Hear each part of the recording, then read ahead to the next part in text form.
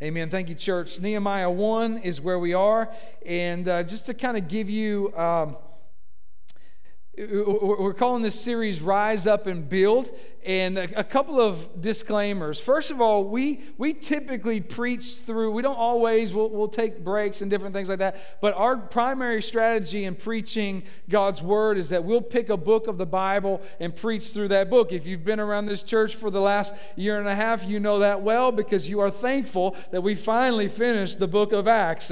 But that's what we do. We preach through books of the Bible like that. And I think it serves our church with a lot of positives, and some of those are this. One is we preach the whole counsel of God's Word that way. You know, I think the temptation for me and any pastor would be, if I didn't preach that way, to just preach the things that I want to preach when I want to preach them, which, you know, the things that I'm passionate about, or the things that I would get really excited about, or the things that I think would be great for, everyone to hear, instead of preaching every bit of God's Word or the whole counsel of God's Word. And so it keeps me from just having certain hobby horses and preaching those, right? It also forces us to preach through texts that a lot of, honestly, churches and pastors just skip over. They're just too difficult. They're hard. They may be just confusing passages or things that take a lot of work to navigate through.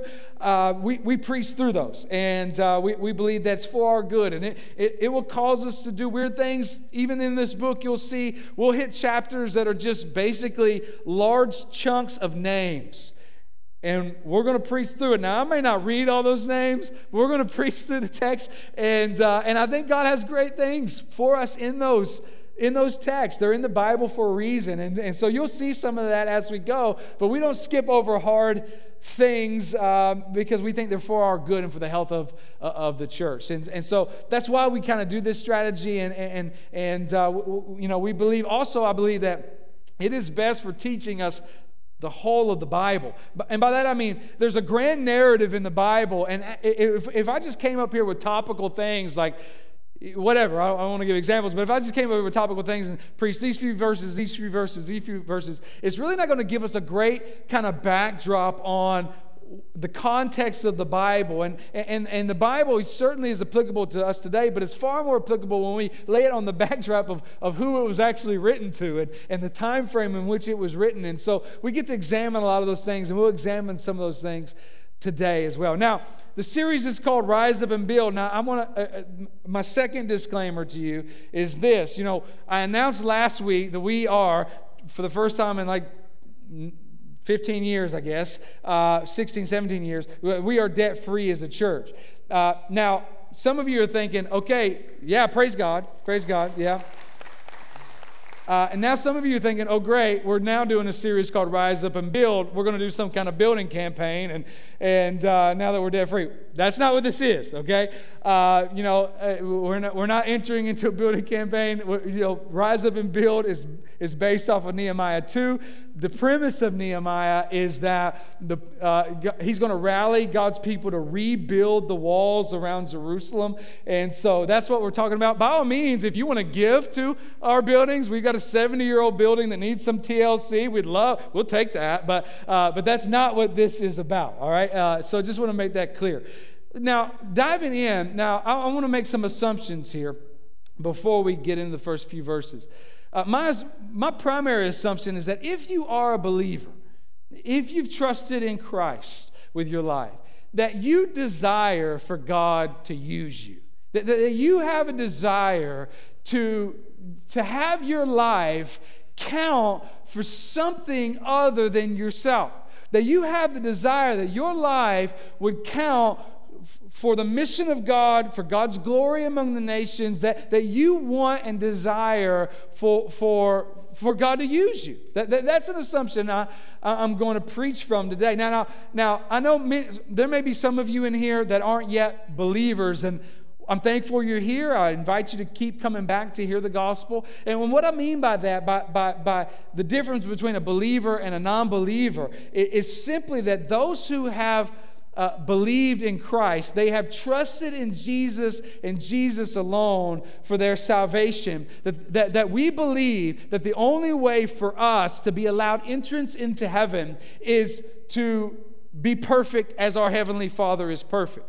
Anybody in here meet that criteria in your own power? I know I don't. I don't meet that criteria. We're not perfect. We've all fallen short of the glory of God, and so we need a substitute. That substitute is Christ and Christ alone. So those who have believed have put their faith and trust in Jesus, and in so doing, He paid the price for our sin on the cross and then gave to us His own righteousness. And so we, those who have believed and put their faith and trust in Christ alone, stand as a people covered in Christ's righteousness, and that righteousness is perfect. It is blameless. And so that's what allows us entrance into heaven in the presence of a perfect God forever. We don't depend upon our own good works. We don't depend upon our own morality. We don't depend upon our grandmama's faith. We don't depend upon anything in our own power. We only are trusting in Christ to meet all our needs of being made right before God forever. And so that's what we mean by believers versus non-believers. If you are a non-believer in here, again, I'm glad you're here. I want you to keep coming back and hear the gospel. But the difference is that you are depending on something other than Christ for your own righteousness and for your own eternal standing before God. And this is pretty common in our culture. It's so prevalent in our culture to have people just growing up in whatever background you grew up in, thinking that you're going to get to heaven because you're a decent human being. And I want to be very clear with you that being a decent human being is not good enough. It's not good enough. And there will be a lot of decent human beings who spend eternity away from God forever in hell, in judgment. Being a decent human being is not what gets us right standing before God. The only thing that makes us right before God is being found in Christ, and that happens through putting our faith and trust in Him. So, now back to the deal here. My assumption is that if you are a believer, that you have a desire that you want to be used of God, that you want your life to matter for eternal things, that you want to get to heaven one day and hear God say to us, "Well done, good and faithful servant." Now, we're not working to get into heaven, but we want our lives to count to the glory of God all of our days. And so the assumption is that we want to do that. And so with that assumption, we're going to look at Nehemiah. Nehemiah, we're going to learn a lot of things from him. A lot of people use this passage in this book to talk about how great of a leader he was and leadership principles, which there are certainly going to be some of that. But also, I want to, particularly today, we're going to see Nehemiah's heart for the Lord. So I don't just want us to walk out of here being better leaders. I want us to walk out of here knowing Christ better, honoring God with our lives more. We're also going to see that Nehemiah wasn't perfect. We're going to get to the end of the chapter and watch him pull people's hair out because they're disobedient to what he was calling them to do. I tried to implement that here, but I tried it on Keith, and that's what happened to Keith. And I kid. But we're going to see Nehemiah had some flaws, right? And you're pulling people's hair out. It's probably not the best leadership strategy. And so we're going to see some of that. But ultimately, what I want us to get is a greater appreciation for God and a greater heart that would turn to Him and be more dependent upon Him. So let's dive in. Verse 1, and I'm going to stop after verse 3 for a moment to talk about the context. It says this, in verse 1, the words of Nehemiah, the son of Hakaliah. Now it happened in the month of Chislev, in the 12th year, as I was in Susa, the citadel, that Hanani, one of my brothers, came with certain men from Judah. And I asked them concerning the Jews who had escaped, who had survived the exile, and concerning Jerusalem. And they said to me, the remnant there in the province who had survived the exile is in great trouble and shame. The wall The wall of Jerusalem is broken down, and its gates are destroyed by fire. All right, let's stop for a minute, because you might have just blanked out on me. Now, let me give you some context here. Okay, so Nehemiah is in Susa, and we'll see in a moment that he's serving in the kingdom. He's serving as cupbearer to King Artaxerxes. Sorry, and so he's serving this king. He's cupbearer to the king. He's in the kingdom. And if you will remember, in 586 BC, what Nebuchadnezzar came through and demolished all of Israel. And he destroyed Jerusalem. He destroyed the walls of Jerusalem. He destroyed the temple. And he took back with him captives. And there was a remnant of Jewish individuals that was left behind, but he took into exile many of God's people, and that's where we get a lot of the book of Daniel, right? If you'll remember, Daniel was taken captive, Shadrach, Meshach, and Abednego was taken captive. There was a lot of Jewish individuals, Israelites, that were taken captive into Babylon, and so that's what you had happen. So Jerusalem for years was in ruins. And so we pick up with Nehemiah around the year 444 BC. And just previous to this, I say just previous, 70 years previous to this, they had gone back to rebuild the temple. And now the temple had been rebuilt, and Nehemiah and the book of Ezra really are closely connected. You can't. So we'll be referring to the book of Ezra several times as we study through Nehemiah. But if you were to look at Ezra 4, you're going to see that there was an attempt to go back, I think probably 13 years before this or so, and rebuild the walls around Jerusalem. But Artaxerxes said no. He put a stop to it. And so that's kind of the setting you have, where the temple's rebuilt. There's a remnant of Jews in Jerusalem. They tried to rebuild the temple, but it got squashed. And so now Nehemiah is in Susa and serving as cupbearer to the king. His brother comes in to give report of what's happening in Judah. And his report said, the remnant there in the province who had survived the exile is in great trouble and shame. The wall of Jerusalem is broken down, and its gates are destroyed by fire. Now, a couple of things here before we get into Nehemiah's response. This is probably not new news to Nehemiah, right? He's not, what? The walls are torn down? He's known that Nebuchadnezzar came through and destroyed Jerusalem and the walls there, and that they haven't yet been built back. He probably knows that. It's not new news. But upon hearing the news, God ignited in him a burden to be used of God, to bring God's people back to right worship of the one true God. To bring God's people back into a place of worship, but also protection by rebuilding the walls of Jerusalem. And so if you know anything about kind of history, you know, in any context, walls were everything to a society. They were your protection. They you know, and so for now, what you have happening is the people of God are living in fear. They can be attacked on all sides. They without having the walls as their protection, they are, as the report said, they're in trouble and shame. And so this is what the burden that God puts on Nehemiah's heart. Now, let's look at his response in verse 4 through the end of the chapter. It says this: as soon as I heard these words, I sat down and wept and mourned for days. And I continued fasting and praying before the God of heaven. And I said, O Lord God of heaven, the great and awesome God who keeps covenant and steadfast love with those who love him and keep his commandments, let your ear be attentive and your eyes be open to hear the prayer of your servant that I now pray before you day and night for the people of Israel, your servants. Look at this. We're going to come back to this.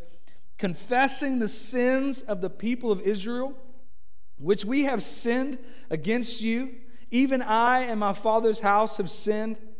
We have acted very corruptly against you, and have not kept the commandments, the statutes, and the rules that you commanded your servant Moses. Remember the word that you commanded your servant Moses, saying that if you are unfaithful, I will scatter you among the peoples. But if you return to me and keep my commandments and do them, though your outcasts are in the uttermost parts of heaven, from there I will gather them and bring them to the place that I have chosen to make my name dwell there. They are your servants and your people, whom you have redeemed by your great power and by your strong hand. O Lord, let your ear be attentive to the prayer of your servant and to the prayer of your servants who delight to fear your name. And give success to your servant today, and grant him mercy in the sight of this man.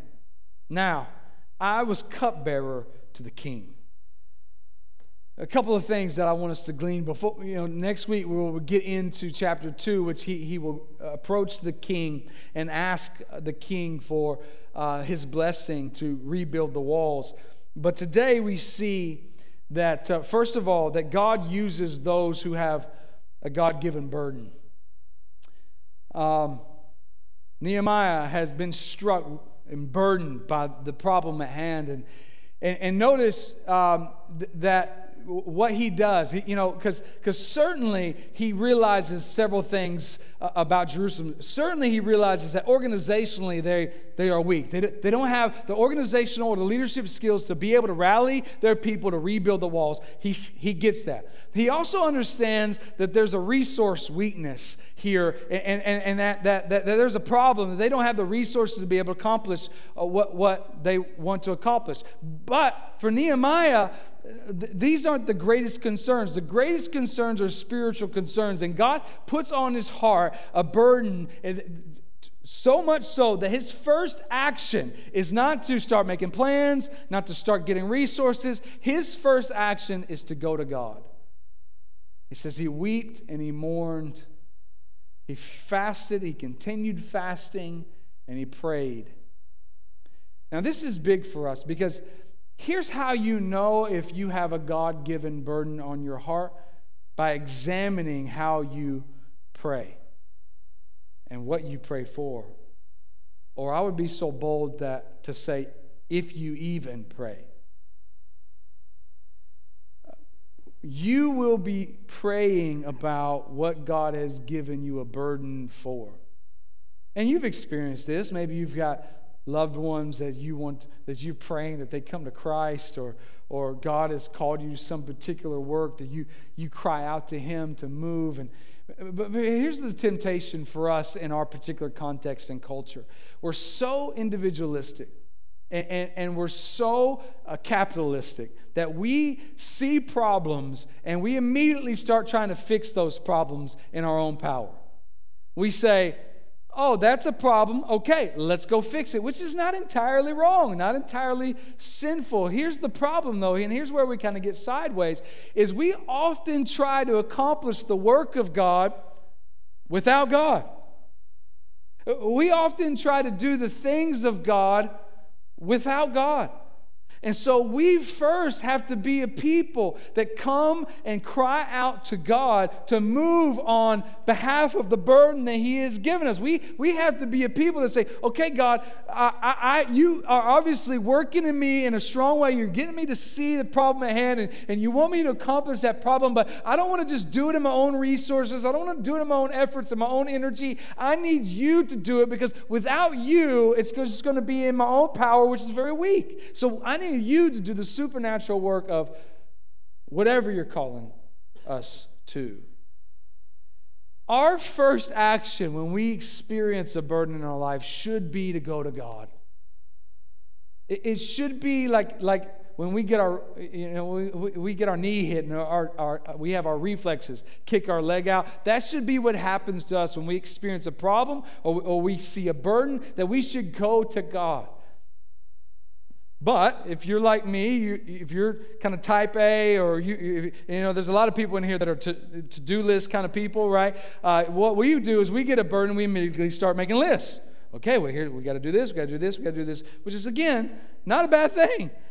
However, we got to pause on that first and go to God and to say, we need you to work and move, and we need you to fulfill the promises that you have made to us, your people. We need you to go before us, to soften hearts before us. We need you to do what only you can do. And then we don't presume to be able to do what you can do. We need you to do, God, what only you can do. And this is what a burdened heart looks like. What consumes your prayer life? What do you go to God and wrestle with God over? These are the things that the burdens that you've been given a God-given burden if it's something that consumes your prayer life. The second thing I want us to see here is a God-given burden understands the heart of the issue, which the heart of the turmoil and the issues and the problems of our lives and the world is sin. I think Nehemiah was realistic in calling out the real issue at hand. He's confessing sin, and he realizes that, again, the problem is not lack of organization. The problem is not lack of resources. The problem is that the people of God have been scattered because they disobeyed and rebelled against God. And in order for them to be restored, it's going to take a confession of that sin and for God to restore relationship with His people. And so many of our problems are rooted in sin. Look at what he prays. He says, confessing the sins of the people of Israel, which we have sinned against you. Even I and my father's house have sinned.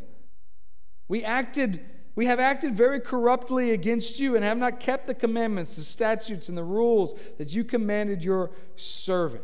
I think the Bible is very clear that the root of all of our issues, personal and global, is sin. The reason that we have wars and terrorist takeovers is because of sin. The reason that we have earthquakes and famines and diseases is because of sin. My greatest argument for why that is because these things will not exist in heaven. You know why? Because sin is not there.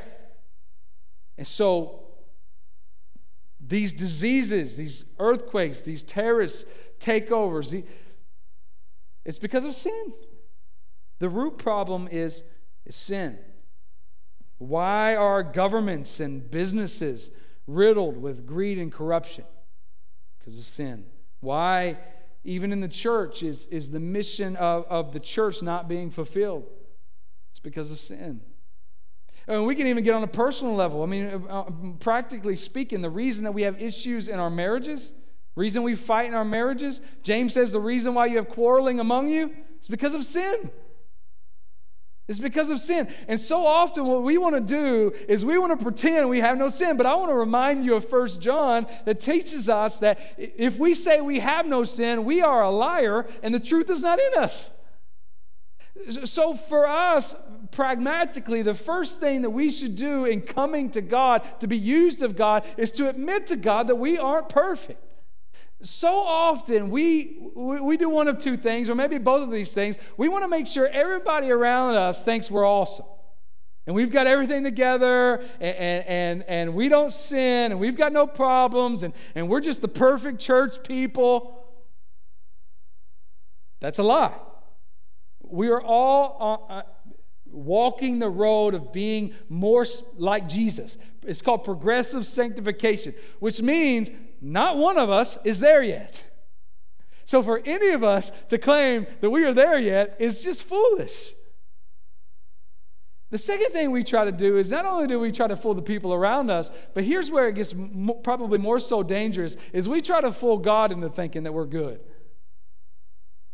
And we say, no, we don't really need you to accomplish your work. Or we don't really need to get things to get on a spiritual level and begin the sanctifying work of seeing our hearts be purified and walk the road of recovery or walk the road of, hey, I've got to deal with sin issues in me, and that's not fun. It's going to cause me to have to seek repentance before God, maybe seek forgiveness of someone I've hurt. It's going to take work to step into walking that road of sanctification. And realizing that our root issue is sin. And this happens in a lot of marriages I see, is that we come to marriages and we begin to say, well, let's not deal with my sin, let's deal with all of your sin, right? And instead of coming together and saying, we are just two sinners dragging behind us a load of baggage that we brought from childhood and past and hurts and maybe past relationships, that we bring in this baggage in this marriage. And so what we need to do, first of all, is we need to put it on the table and say, oh God, I am a sinner. I confess my sin, both to you and to my spouse or any relationship that you're in. And realizing that, first and foremost, that we are not perfect. We worship the one that is, but we're not that. And so to begin to realize the problems in our world in right perspective, we need to understand that they are all caused because of sin. Whatever the problem is, it roots back to sin. Whatever shortcoming we have, or hatred in our heart, or greed, or corruption, or short temper, it comes back to sin. And we as the people of God, again, I'm making some assumptions here. We want to be used of God. If we want to be used of God, then we have to be straight up with God. We have to be authentic with the people in our lives. Going around pretending like we have no issues is counterproductive to being used of God. And I've preached this before, but we're also in danger of preaching a false gospel. If we just pretend like we've got it all together and we're not dependent upon Christ to move in our life, we're preaching a gospel that says, hey, you can get your act together too if you would just do all the things that I'm doing. Instead of having a heart that says, hey, but by God's grace, I would be the worst of sinners, and the only reason that there's any good in me is because of Him. And I'm still a work in progress. By all means, we are all still a work in progress. And so we have to realize and come to grips with the understanding that sin is the root of our problem. We need to be aware of that, and we need to begin just confessing that to God. And here's the other thing about this, and I'll move on from this point. For the Christian, an arrogant Christian, that's an oxymoron. We aren't a people that sit on a soapbox and begin to say, you know, Jesus loves me more than you because the bad things that you do. Right? No, we're people that say, hey, listen, yes, you are sinners and you're far from God, and so was I. And if it were for God's mercy and grace on my life, then I would still be separated from Him. I'm only found right in Him because He has brought me near to Him, and He can do that for you as well. But you have to understand that the root of all of your issues is that you are separated from God because of your sin. And the problems in our life cause separation and division and turmoil because of our own sin. And so we come as a people and say, yes, I mean, we're not perfect. We come with humility to the world and we say, listen, there's a way out from sin. God has opened my eyes to be able to see it. That's not a point of arrogance. It's an invitation for you to come. Come and drink from living water. Come and experience Christ. Taste and see that He is good. Come. And so we, far from all people, should be arrogant. We should be a humble people. Thirdly, a God-given burden models the heart of God. And I'm going to try to get through this point a little quickly, but you see at the beginning, He says, O Lord God of heaven, the great and awesome God who keeps covenant and steadfast love with those who love Him and keep His commandments. So He's addressing God, and he's giving glory to who God is.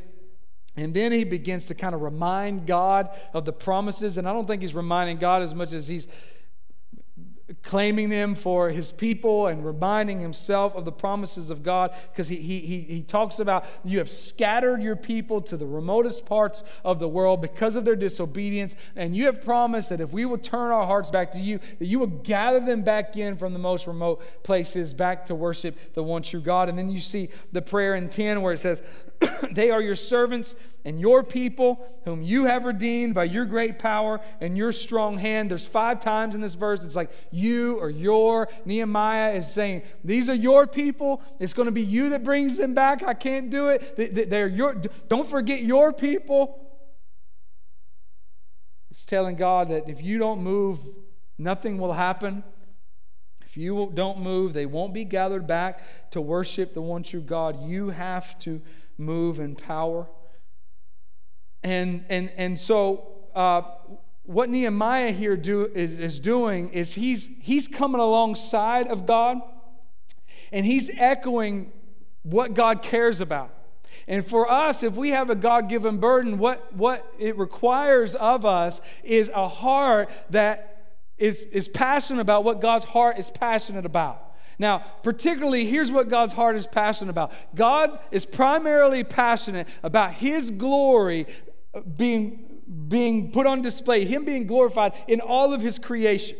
So, for us, if we're going to come alongside and model the heart of God, then our primary passion for our life is not the well-being of humans. It's not the helping of a culture or society. Our primary goal is for God to be glorified in all His creation as He has created them to do.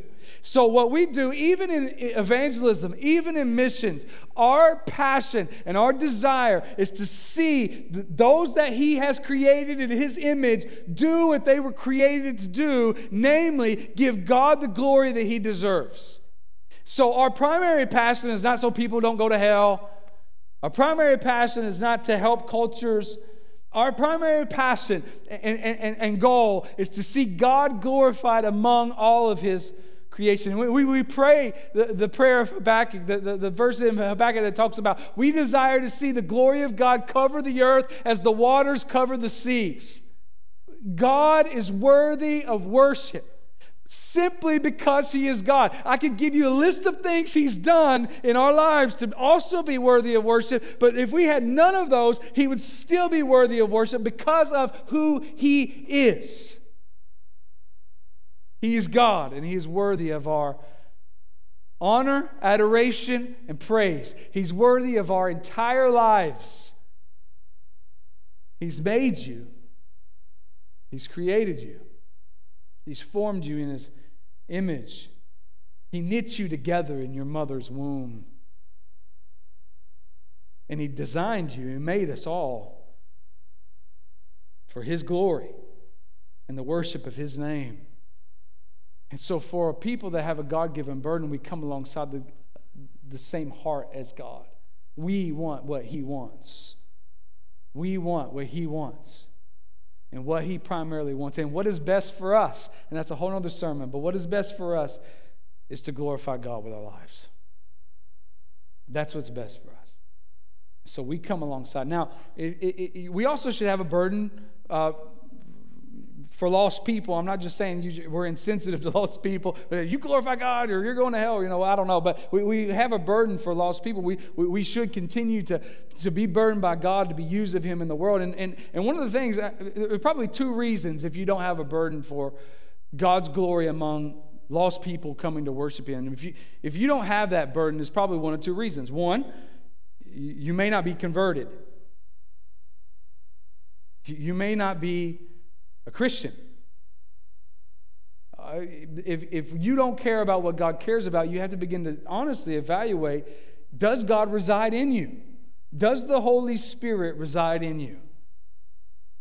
Or 2, you could be a born-again believer, yet you have grown so entangled by the comforts of the world that you've grown blind to the mission of God. In either of those cases, I would implore you to go and do what Nehemiah has done and seek the Lord. This isn't a burden I can guilt you into. If you don't have this burden and you're still looking at me as numb as ever, this is not something I can talk you into. This is God-given. And so you go and pray and ask God to give you a heart that cares about what He cares about. That He would give you a heart to see Him glorified among the people in your workplace, among your family, among the nations. That He would instill that in you. Lastly, as we close, a God-given burden requires sacrifice. The closing passage of chapter 1 is Nehemiah saying that he was cupbearer to the king. Now, cupbearer to the king was a pretty cush job. I mean, he lived in a palace. He was in Susa. His primary job was to taste the king's wine to make sure it wasn't poison. Now, that's a pretty good job unless it's poison. So there's risk-reward there. But, he was decked out in the palace clothes. He had a pretty comfortable life living. I mean, he had all the comforts that the age could provide. He had. The cupbearer was probably a very handsome man. Typically, you wouldn't have servants that were at every meal that were not pretty good looking. So I'd have been safe from that job, And so here's a guy, and he's also, trained in court etiquette. Like he was intelligent, educated to a certain degree. He had a cush job. He had a great job. He had all the comforts that he could want out of life. And then he catches word from his brother that Jerusalem and Judah is in trouble and in shame because their walls are destroyed and have burned with fire. And all of a sudden, Nehemiah has an overwhelming burden to obey what God has called him to do, regardless of what it costs him. And it costs him. Was it a costly sacrifice? Yeah. Yes and no, I would say. I would say, yeah, absolutely. I mean, to give up the comforts of the world, to give up a cush lifestyle, to give up safety. He's going to go to Jerusalem, and he's going to have to battle opposition. We're going to see he's going to battle opposition from outside of the Israel camp. He's going to battle opposition from inside the Israel camp. He's going to get so upset he pulls people's hair out. I've already told you. I mean, why? In hindsight, you're looking back, you get to the end of the story, you're like, he could have just stayed in the kingdom. He could have just stayed drinking the king's wine. He could have had it easy. So yeah, there was some sacrifice, but I'd also say no. Because how great is the sacrifice if we give up the comforts of the world to obey Jesus? Is that really a cost that's not worth it? How great is the sacrifice to say no to the pleasures of the world and yes to obedience to God? We would get to heaven and begin to lay our crowns at the feet of Christ and say unto Him, it was no sacrifice at all. For greater is the reward of Christ.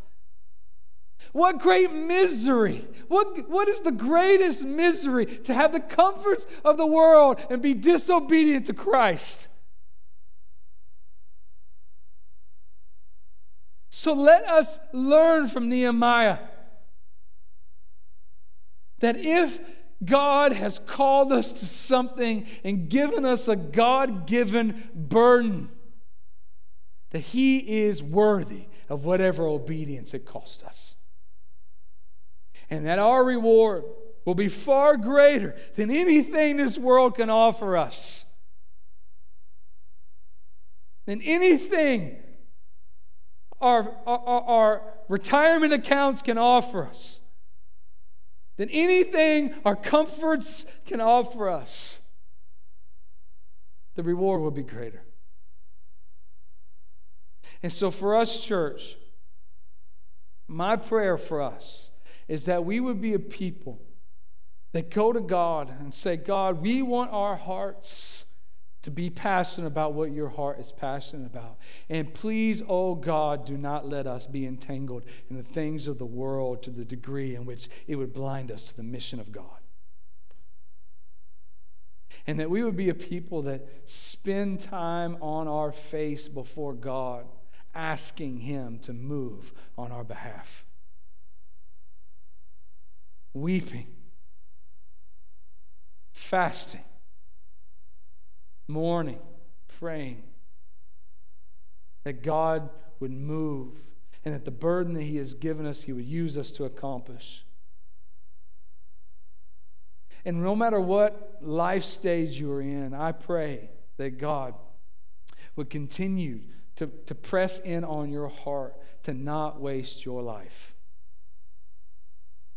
If you're young, it can be so easy for us to get trapped into what is the American dream and not first consider what God may be calling us to, whether that's how we're using our job to the glory of God, how we're stewarding our families to the glory of God, how we're using our resources to the glory of God, or quite possibly, where are we supposed to go for the glory of God? If you're older, I would say don't waste your retirement. You have days left on this planet to be used for the glory of God.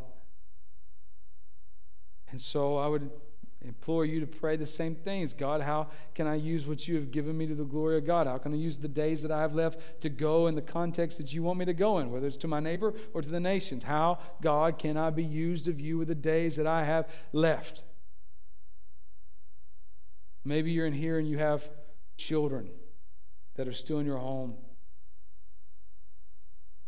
I would pray that you would pray that God would use them to His own glory. You know what that may mean? That may mean you have to actually let them go. You have to let them go. That, as the Scripture says, that they are arrows that we fire into the heart of the enemy. Are you training your children up to be people that spend their lives to the glory of God? Let us be a church that takes God seriously. And let us be a church that, as Nehemiah did, falls on our face before our God, gives Him the worship He deserves, and asks Him to use us for His glory in all the earth. Let's pray together.